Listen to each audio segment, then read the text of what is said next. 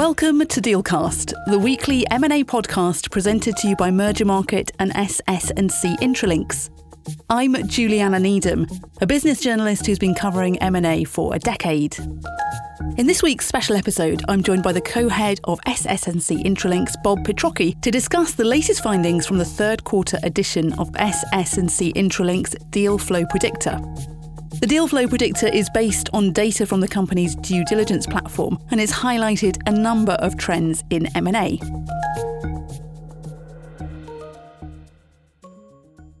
Hi Bob, thanks for joining me today and good to have you back. Hi Juliana, it's great to be back. So Bob, let's start by looking at an overview of M&A activity globally. What have you seen in the first half of 2022 and what are you expecting to see in the latter part of this year? Yes, that's a great place to start. I mean, relatively speaking, we've seen less volatility in the M&A markets globally than we've seen in other corners of the markets, like equities as an example. That said, we are seeing over 20,000 pre-announced deals flow through our desk annually. And as anticipated, M&A volume is trending downward. In Q3, we anticipate a range of between negative 5% to positive 5% movement on quarter-over-quarter yearly, and more than a negative 5% movement quarter-over-quarter Q1 to Q2, Q2 to Q3. So we shouldn't be surprised at neutral to negative outlooks, based on all the geopolitical activity and events. But if we look at the bigger picture and keep that in mind, we're forecasting Q3 22 volumes to be higher than Q3 20 and Q3 2019 by over 20%. So there's a lot of activity in the markets. I think that pre-deal preparation phase that we are noticing, the 20,000 pre-announced deals, are creating a very significant backlog that are going to materialize as new deal activity in Q3. Great, thank you. And looking at the different regions, can you talk us through what's been happening in the Asia-Pacific region to start with, and which sectors saw the most activity there? So on the surface, we're expecting larger negative trends toward pull-down regional activity, but we're pretty surprised at how the major markets performed. China obviously has an outsized impact from a macroeconomic perspective, and their production hubs continue to be a challenge. But, we can't really make predictions for individual countries as well as we do for entire regions. It's difficult to pinpoint it that way. But we have seen growth quarter over quarter and quarter over quarter year to date for mainland China, Hong Kong, and even South Korea. So it's interesting. Other major markets like Australia, India, Japan, and Singapore have experienced more volatility, which brings our Q3 announced forecast for APAC to, probably that same range of negative 5% to positive 5%, year over year and quarter over quarter. But again, we have seen a lot of activity in manufacturing, biotech, and retail. So it'll be interesting to see how it all plays out. And can you explain how this differs to the EMEA region and what activity and trends you're seeing there, please? Like APAC, we've anticipated a little bit of an impairment to the EMEA market based on, what's happening with the Russian invasion of Ukraine.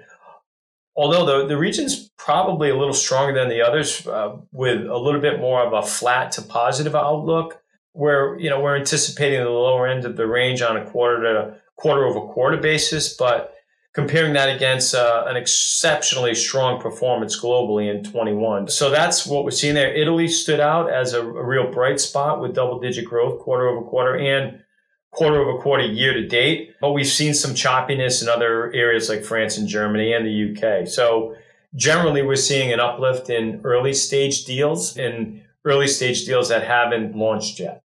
Thanks, Bob. And looking to the West now, starting with North America, we saw a lot of early stage deal activity there. Can you talk us through the big trends that you've seen in the North American region, please?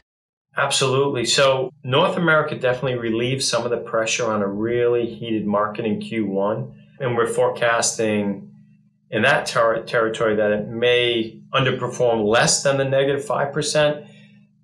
The interesting thing we're seeing there, again, is a lot of activity on in our deal prep stage. So we're getting a lot of deals in preparation. There's some, pre-transaction diligence. So a lot of activity in our prep stage. And we think that, at some point, those will all launch and have a positive impact on the market. But North America's performance overall through 21 was, obviously extremely strong, and that carried the global performance. So we saw some moderation as anticipated with inflation and, the interest rate movement, which we think has already been priced into assets above normal ranges. That aside, compared to 2020 and 2020 Q1 early stage performance, it's still strong. So when you zoom out, North America is still showing very strong activity. As I said, a lot of pre-deal activity seems to be the flavor, and we've seen that continue through Q2. So that may be forecasting a stronger than expected H2. And you mentioned about the preparation, the pre-deal prep that's going on. What's prompting that? And is that more than you've seen in previous years?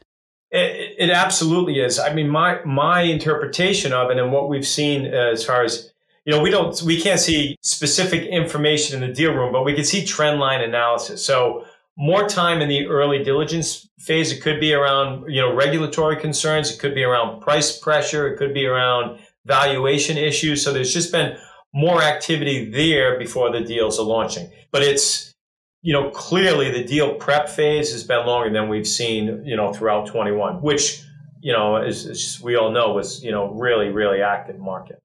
And turning now to Latin America, can you tell us more about the trends that we're seeing in the early stage volume and also other trends in the region there?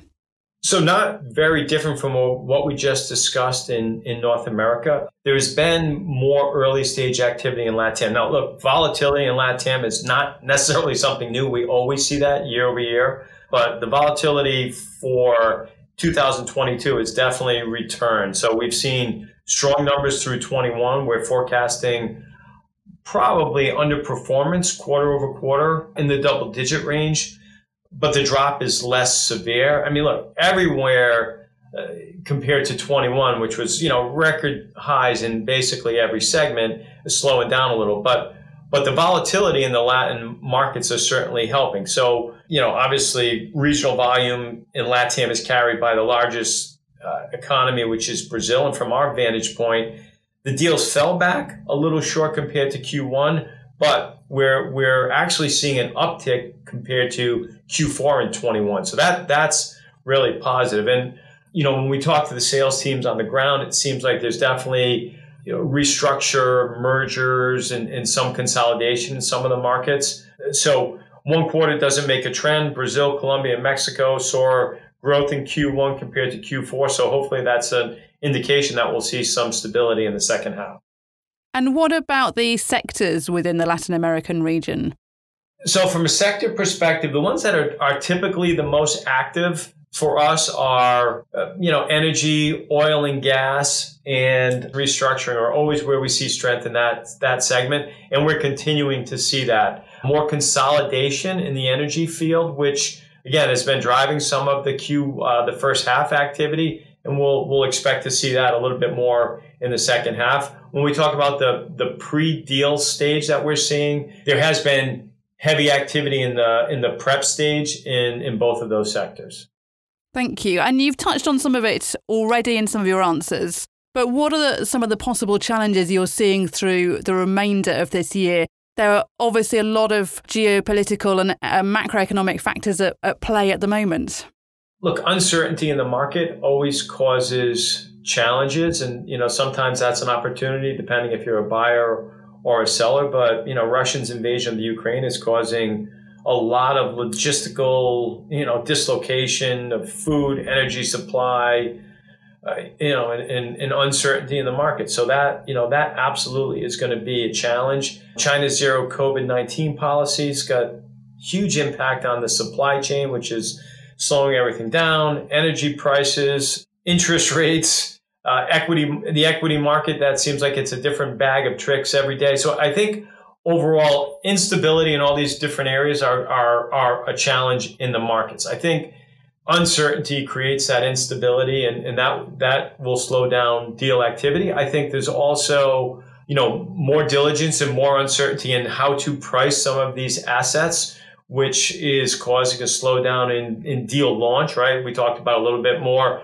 diligence, more of a request for understanding around, how to properly price these assets. And, as always, the sellers are going to be more aggressive and the buyers are going to say, hey, let me wait and see what this market's going to hold. So I think all those create a challenging environment moving forward. But with that said, I've been, very surprised with how well the markets are responding, because, we're talking about this range between -5% and 5%, but it's against a historic year in M&A. So I think overall, there's a positive outlook. Maybe I'm just an optimist, but I see a lot of positives in what we're seeing from a trend line perspective. Bob, thanks very much. My pleasure. Thank you for having me. That was Bob Petrocchi, co-head of SS&C Intralinks. Thanks for listening to this week's special episode of Dealcast, presented by Merger Market and SS&C Intralinks. Please rate, review and follow the podcast. You can find us on Apple Podcasts, Spotify, or look out for your Merger Market news alert. For more information, have a look at our show notes. Join us next week for another episode.